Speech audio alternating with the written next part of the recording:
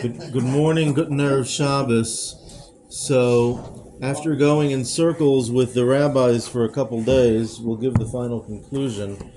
So, there's actually the measuring stick that we use for deciding at what point to say Tfilas Haderech is actually different than the measuring stick used for deciding at what point, how far a person has to go to travel to catch a minyan. And it's actually very simple. One is a question of effort.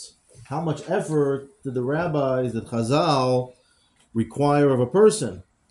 And over there, well, it's a certain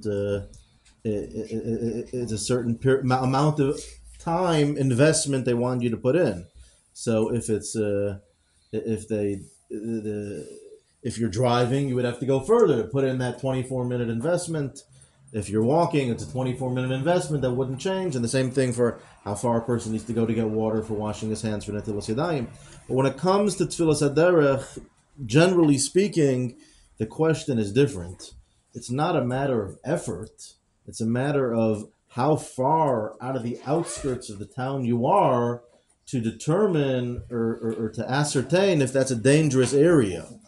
And therefore, based on that, most poskim would agree that today, if regardless of your form of transportation, one says at Tfilas Haderech, once he is, I'll give you the measurement according to Reb Chaim Noah, in millimeters. Once a person, kilometers, 3.84 kilometers outside of the town, outside of the last house in the area. At that point is when you would say Tfilas Haderech, whether it took you 2 minutes, whether it took you 10 minutes to get there in vehicle, or whether it took you 72 minutes or 96 minutes in a car. But what still needs to be determined is the poskim do seem to say that nowadays the reason for Tfilas Haderech has changed. Once upon a time, the primary concern was for robbers and for wild animals.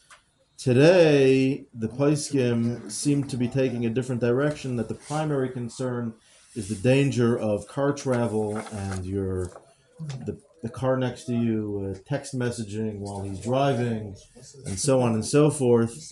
Those are the primary concerns. Still have wild animals. Some Republicans running around. Yes, we have. Okay. Have a good Shabbos. Take care. And of course,